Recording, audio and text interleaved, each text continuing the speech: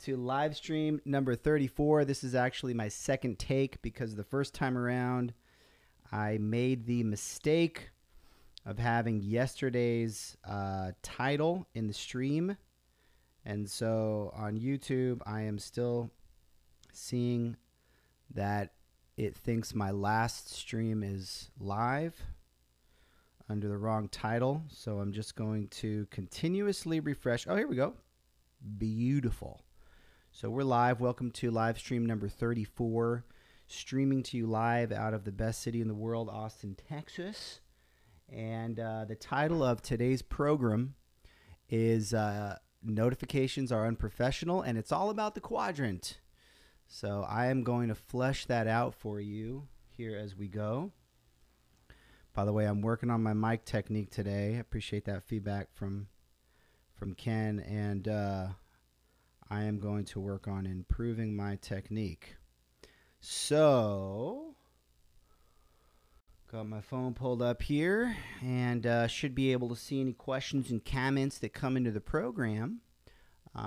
So without any further ado, let me jump into the content for today. So this was a question that I got. This was a question that I got from somebody who was getting ready for a Magento 2 lead developer role, technical interview.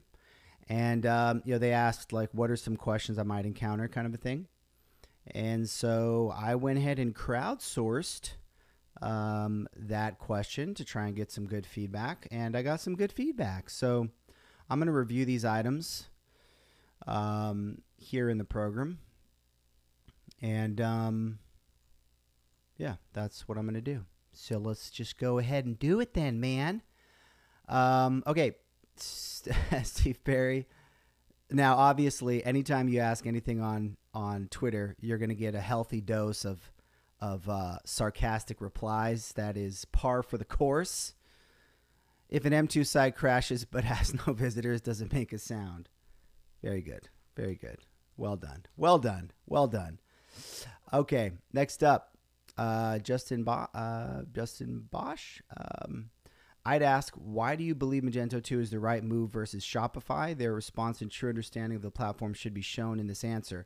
This is an interesting approach, and it's funny, as somebody who has been very Magento-centric and is starting to dip my toe into the Shopify waters, this is something that I think is very important to understand. I mean, in this day and age, we do sort of all have to understand the various platforms and what their strengths and weaknesses are and how we might recommend solutions to be architected. That said, I'm not 100% sure. It depends on the type of job you're interviewing for. And I don't know exactly what this particular case, what job they're interviewing for. There's still agencies that do primarily Magento dev work. And if you're a lead developer that does Magento dev work, you sort of don't need to know this. If you're a solutions architect, you absolutely got to know this. But that was an interesting approach. Of course, Chris chiming in here. What is an accurate timeline for a build?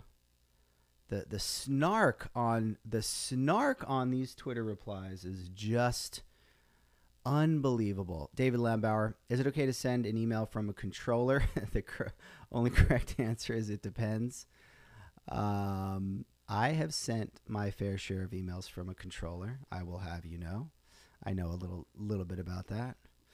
Daniel Rafik, is Shopify what Magento should have been? Again with the Shopify jokes, people. For crying out loud. Question from Nathan here. Who's leading the interview? That's a great question. I don't actually know the answer, but this is an important question. Of course, if you are somebody that's prepping for an interview, are you talking to a tech lead of an agency? Are you talking to an e-com director at a merchant? Who are you talking to? So that's obviously going to be important. For my purposes, I'm sort of imagining it's a tech director at an agency for this particular use case.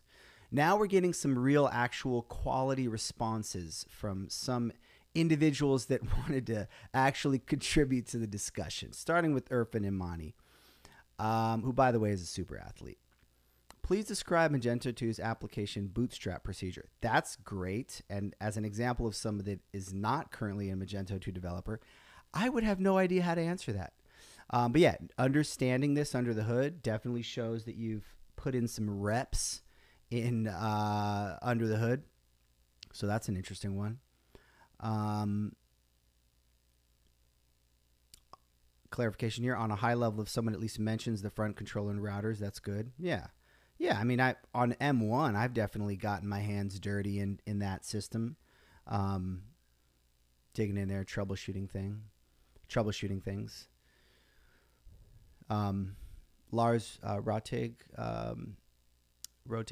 different between production and dev mode. Difference between production and dev mode. Plugins load or okay, so I'm a little bit having trouble reading this. Plugins load order routes and ACL module load. AOP, aspect oriented programming, and DI over DI.xml, hard and soft dependency from your module. Sure, makes sense. Another great one from Irfan. What are some good examples? By the way, Irfan was a guest on Mage Talk. If you have not caught that episode, you need to catch it. You can simply Google Mage Talk Irfan, and it should come right up. Bam! What did I tell you? You got to check that episode out because it was a goodie, an oldie but a goodie. Okay. This kind of cracked me up. Reply to a tweet with a link to a contact form. Okay. All right. I'll jump right on that. I'm going to jump right on that contact form. Okay. So that about covers it. So thanks everybody for chiming in. I think there's some good nuggets in here. If you are somebody prepping for an interview, there are some good nougats in there. So there you have it.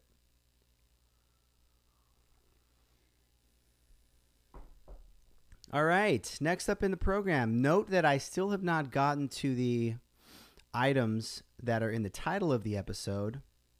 So if you are watching along the full episode, then you might have been clickbaited. Although really what I'm trying to do more now is after I finish the episode, posting a tweet and a LinkedIn post with time-coded references to each topic so you can fast forward directly to whatever you're interested in. Okay? All right. So next up, I'm considering switching up the order, but I'm not going to do that. I'm going to stick to the original order in my doc here for consistency purposes. And I just have 2 more topics before I get to the notifications are unprofessional topic. All right. So bear with me. Okay. Next up. I got to pull up the linkage here. I'm much more on top of my topical links for today's episode than I was yesterday. If you were following along yesterday, you know that was pretty much an utter crapshoot. All right, so I was listening to Gary Vee podcast, as I do every day. It's my inspiration. And I do not remember exactly which episode this was, so I apologize. But he talked about something that kind of blew my mind a little bit. He was talking about being the topic is not having privacy a good thing? And we're going to get to this. Bear with me. I'm going to get to this here through a circuitous route. Did I use that correctly? That was pretty good. A circuitous route. So he was talking about sort of being authentic. So many of us have, secrets, things we're ashamed of. So he was talking about putting all your most vulnerable things just out there, just putting everything out there, right? And Gary Vee is a guy who sort of lives his life virtually pretty much entirely in public. And he was talking about how it's a good thing to just not have any secrets. And he said at one point, he goes, I have 25 people in my inbox all the time, right? So he has a huge team. I'm sure he has people managing his email, his various social media DMs, everything, right? Like he essentially has no privacy from that perspective. Now he's talked about how his personal life is private. You know, they don't even do social media when it comes to his wife and his kids, that kind of a thing. But as far as, you know, his work life, all of that goes, he essentially has no privacy, right? And I was thinking about it from, you know, privacy is a big deal these days. We talk a lot about the importance of privacy, and I think privacy is super important. Like, excuse me, but at the same time, I thought this was a really interesting perspective that basically having, you know, and I think about this, to be completely honest. Like, sometimes I'll send a DM or whatever to my friends about random topics, and I think to myself, like, ooh, like that might be politically incorrect, and if, you know, I wouldn't want that to be made public, that kind of a thing. And it does seem like, it does feel like there is there would be a freedom to sort of not having anything, you know, private, anything secret, in the sense that whether it's, you know, having assistants that have access to all your communications or whatever the case may be, it was just an interesting tweak on the way I normally think about privacy. And I'm not saying I think that, like, not having privacy is a good thing. I mean, that's why I'm framing this as, you know, maybe not having privacy is a good thing. It's just a thought experiment, if you will. So yeah, so that's basically all I wanted to say about that. Okay. Next up in the program. So this is, let me pull this up real quick. Okay. So this is, probably having a hard time seeing this, but this is literally a screenshot of a formula which I keep in Sublime, which I then paste into Airtable for this is essentially my assignment logic for my Airtable for my content team, video editors, writers, assistants, social media posting, all that kind of stuff. And this is a business idea, free business idea there for you, which is to, I think that, like, I was kind of surprised that Integromat doesn't really have this. I think Zapier kind of has it. Integromat doesn't really have it, which is like, I basically want, so this formula gets pasted into Airtable as, this probably looks to you like a Excel or Google Sheets if conditional formula, which is basically the same things what Airtable supports. And so I paste this in, and if I have to change it, I go in and I change it, and then I paste it in. So I think it'd be awesome if we could just turn this into a UI, which was, you know, you've seen these types of things, a conditional UI where you can compose ifs and you can compose ands and ors and different conditionals and things like that. I was messing around with Data Studio yesterday, and Data Studio has an interface for this type of thing. So I think there might be a little bit of a niche for literally a product, SaaS, that just lets you compose conditionals like this, because that would integrate with Integromat and other things, because I would personally love to use that so that I could not have this crazy formula that I got to deal with, and that it would be easy to modify, and I could do it easily on my mobile and things like that. So that's a little idea as I'm getting into the no code world, the Zapier, the Integromat, Airtable, all this kind of stuff. I'm seeing gaps, you know, little product gaps. And I think that there might be something there. Could be pretty simple little hackathon project, to be honest. And I think there'd be some value there. So there you have it. Product idea. Okay, next up in the program. This whole next up in the program thing is like started as a silly, ironic phrase, and then it's one of those things you say something ironically and then you start saying it unironically.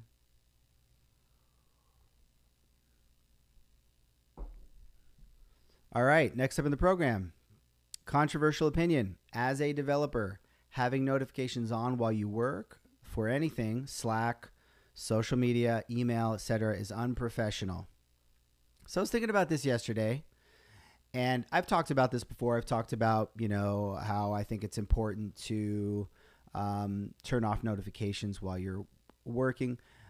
And I'm saying specifically as a developer, more broadly, this applies to deep work. So if you are in a role which requires focused, concentrated work, I think this applies. Now, if you're a manager where your primary function is coordinating between people and things like that, you can talk about maker versus manager schedules. If you're a manager, this does not apply. But if you are in a role where focused work is required, I think this is true. And it's very well established that interruptions. I mean, we've seen the stats and the tweets that when you get interrupted as a developer, it takes you an insanely long time to get back into the zone. Whether you call it the zone, whether you call it a flow state, whether you call it being concentrated, whatever the case may be, as a developer, you sort of have to, when you're working on a problem, you're sort of building a mental model of all the different things you're interacting with within a code base and within a business problem domain. And it's this sort of fragile balance in your head.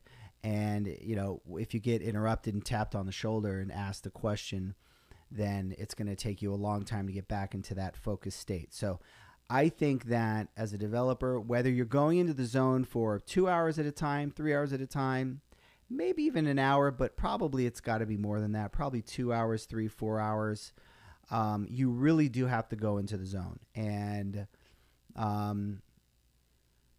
it's very common. I don't know how common it is. I mean, this is how I've worked personally for a while, but I think it's very common to have notifications on, and it's like, well, I got to be on Slack because that's where the team is.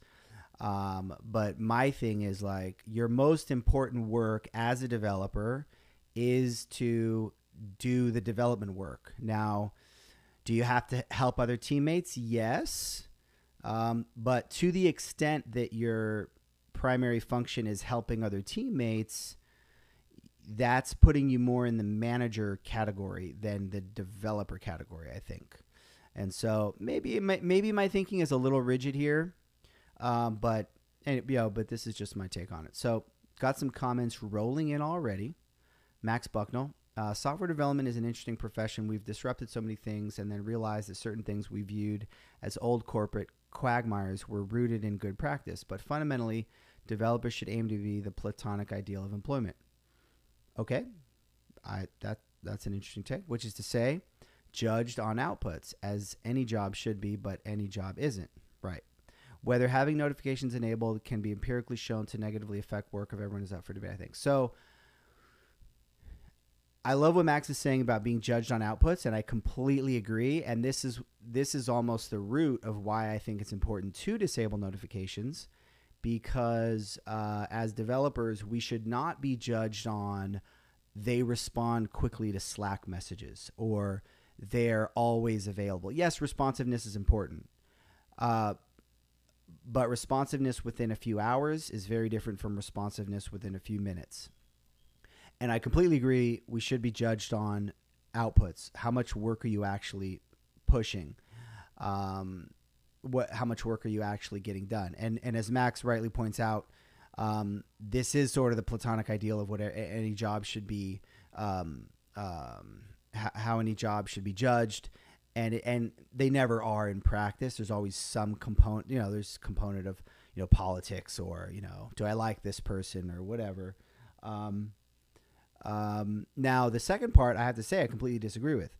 Whether having notifications enabled can be empirically shown to negatively affect work of everyone is up for debate. I disagree. I think, and I don't have the stats handy here, but I've just seen this so many times that getting into a flow state, getting into a focus state, getting pulled out of it, whether it's a notification, anything you have to pay attention to. If it's a notification, if it's a tap on the shoulder, is going to pull you out of that state, and it's going to take you a non-trivial amount of time to get pulled back into that state. So I do agree. I definitely agree with this. I do not think it's up for debate that having notifications enabled negatively affects your work. I think I think that's the science is clear on that. I hate it when people say that. Okay, comment from Devron. By the way, sweet avatar. Am I right? Am I right? Depends on the environment, in my opinion. If you've got a lot of developers working remotely together, then you need to be able to help each other. The longer I do software development, the more I agree with Uncle Bob's view on the zone. This is interesting, and this is a very interesting reference because Uncle Bob Martin is sort of widely revered within the development community. Like, it's almost like if I'm going to disagree with him right now, that's like somebody you don't want to disagree with as a general rule, but we'll see. I might just go there. And then the reference tweet from Uncle Bob is, I consider the zone, quote, the zone to be an extreme narrowing of focus. I agree there. And therefore harmful over extended periods. Completely disagree with that. I don't think it's harmful at all. Usually I want a kind of wide angle focus, intense but not exclusionary. This is something an IFR pilot understands. So I can't help but feel that like he's on like another level that I'm not understanding, you know, like he's on like a higher Yoda level of understanding here, and which is probably the case. It's probably the case he's right and I'm wrong, but I'm just going to say that I disagree. I don't understand the IFR pilot reference. Yeah, I mean, if you can have an intense focus that's not exclusionary, then that's great. Intense focus is the goal. I'm not sure I've ever personally experienced this, what he's described as a wide angle focus. So it's possible I just don't get it, but I'm gonna just foolishly go on record saying I disagree with that.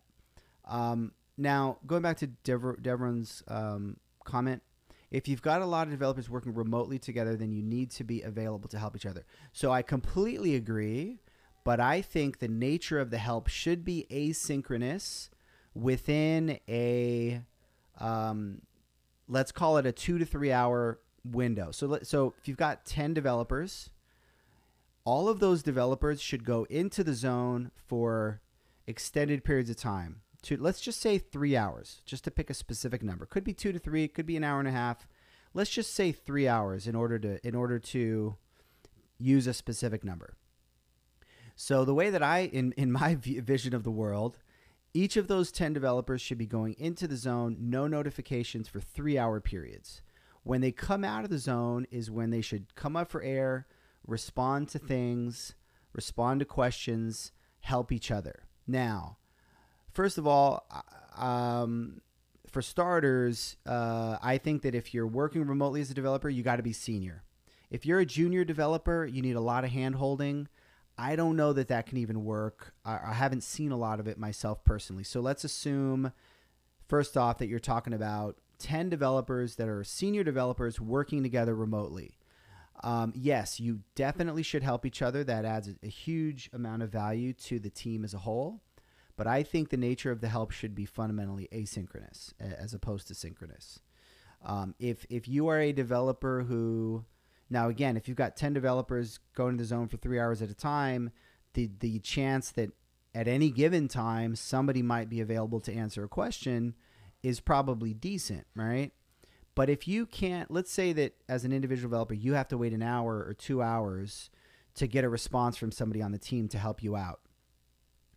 As a senior developer, if you can't use that time productively in some way by trying to figure out on your own, that's sort of a red flag, right? If you're a junior developer, I get it. You're going to be lost for hours at a time, right? But if you're a senior developer, you should be able to make productive use of that hour or 2 hour by investigating things yourself.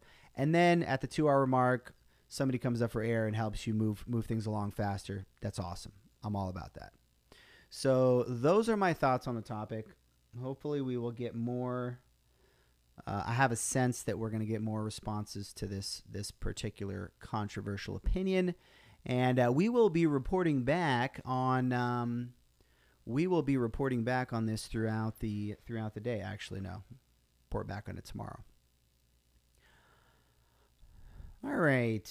Next up in the program, the Gartner Magic Quadrant. So I have been ranting about different Magento things lately. Been talking about the importance of API coverage, and the was having a discussion with some tweeps about this, and one buddy of mine, really made, like I was saying, like, man, API coverage is the most important priority by far. Like, there should be a laser focus on getting that done like yesterday. And then a buddy of mine sort of very clearly, I don't have the tweet handy, but sort of very clearly expressed, like, dude, it is all about the Gartner Magic Quadrant. So Gartner Magic Quadrant, if you haven't seen this by now and you've been in the Magento community, I don't know where you have been living, but it seems like this is up on slide decks at talks all the time. They position technology players within a specific market. So they position people in these 4 areas of the quadrant. And let me just see if I can pull this up. Magic Quadrant Magento. See if we can quickly. Actually, I can probably do an image search on this. Here we go. Magic Quadrant for digital commerce. Okay, so this is what I'm talking about. This is a better image. This is a better image here. Open image in new tab. This is a low resolution image, so this is actually a bad image. Let me see if I can get the higher resolution image. Bear with me here.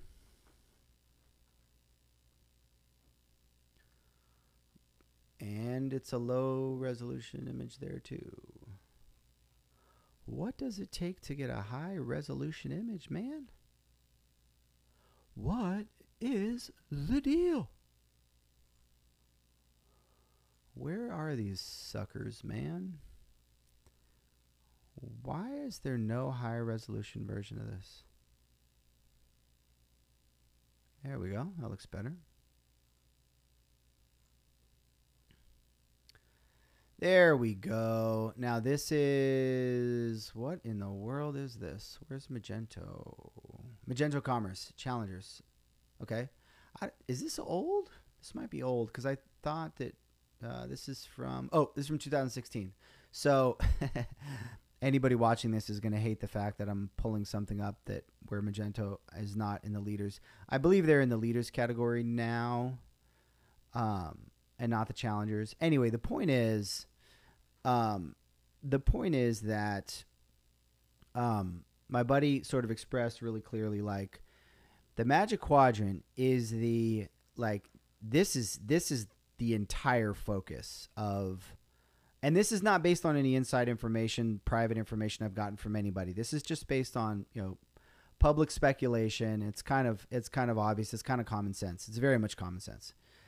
But just to see this sort of really clearly, like, whenever we talk about, the Magento should focus on this, Magento should focus on that, the community needs this, the community needs that.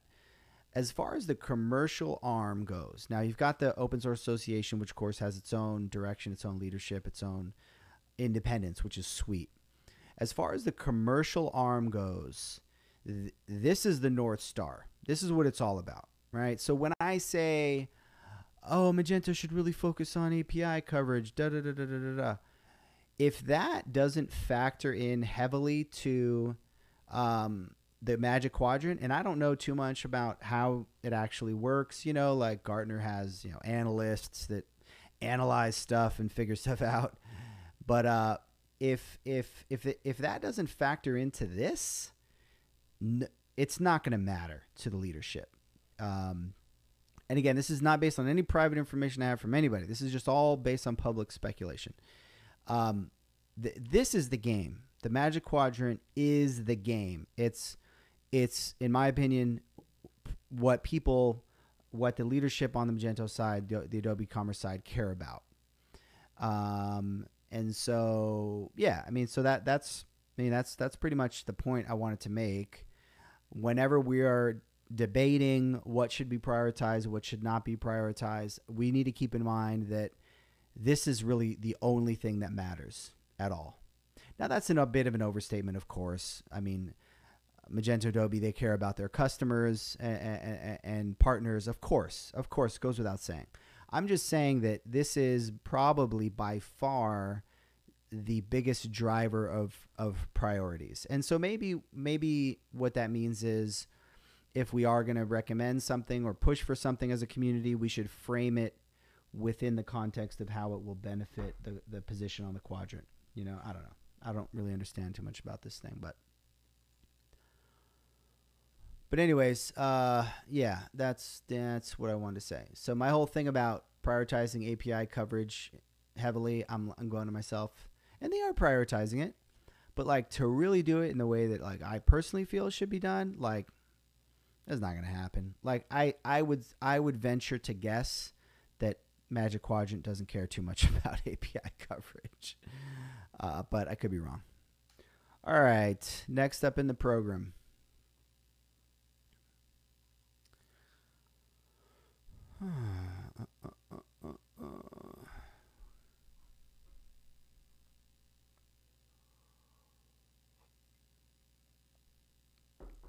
So, saw this tweet from Pizza Emoji Mark William Lewis, my buddy Mark. I love Ecom Scan. We're paying for an agency license, so all our clients can be covered by it. It's been invaluable in securing both M1 and M2 sites, particularly for extension vulnerabilities. And he's referencing a tweet from... So the Twitter handle is EcomScan. The name is Sanguine Security Labs, which is e-commerce fraud protection smart CCTV. I don't know what CCTV means. It sounds like closed caption TV, which I know that's not it. Researching forum jackers, payment skimmers, miners, and MageCart. And now, so this is... the latest venture from, I believe, from Willem de Groot, who,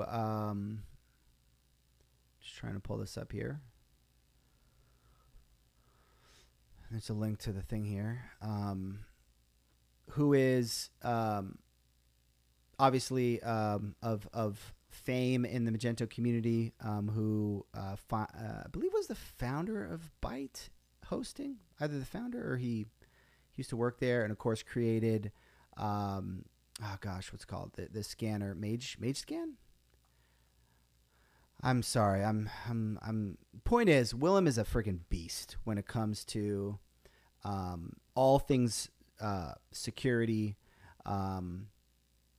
detecting hacks within the Magento community. I mean, the number of things. I mean, he's an absolute genius in this category. And no, it's not Mage Scan. And so anyway, like, I don't know exactly how long this has existed. Obviously, Willem has done a ton of things in this space in various different forms. And what was the scanning thing called? Mage Scan, Willem de Groot. I remember that the scanning thing he created was, this is so annoying that I can't remember what this is called. Magento Scan. Shows you how disconnected I have become here. Anyway, but his scanning thing was pretty much free, I remember. And I remember feeling like, man, I'd love to see him monetize that, because it's so valuable, and that'll enable him to do more of what he does best, helping the Magento community essentially secure their sites. And so it looks to me like Sanguine is absolutely crushing it, which is so good to see. I mean, the amount of value that Willem contributes to the community is almost like immeasurable. And so much of that he did, sort of for free in a way for a while. And I'm just really glad to see that he's monetizing it really effectively here. I should do a full-on review of his actual site at some point, because I like doing those site reviews. So hack the Magento store, resolve it within 2 hours. How does EcomScan work? Website looks great, by the way. So EcomScan is fed 24/7 with threat intelligence from multiple sources. Learn why EcomScan is usually weeks ahead in detecting the latest attack. And like Willem, this is the thing, is like Willem is always the first one to find all this stuff. You know, like the amount of stuff he contributed to the what's it called, the contribution, the Magento the bug bounty program is massive, and again, it seems like it's being monetized really, really well. So here's how it all works. I mean, it just looks awesome. So it looks like he's starting to pick up some great clients. You know, again, going back to the original tweet, Mark has got an agency license, and hopefully a lot of other people are doing that. And so, yeah, so that's pretty much it. So I should do a more thorough review of that at some point, but obviously some of the security stuff is a little over my head. But yeah, if you are doing it, you know, you should definitely, if you build Magento sites, if you're on a Magento site, you should probably be using this. You should probably be using this. So that is it. That's all I have for today, and I want to thank you very much for tuning in. I hope you have yourself a fantastic Tuesday,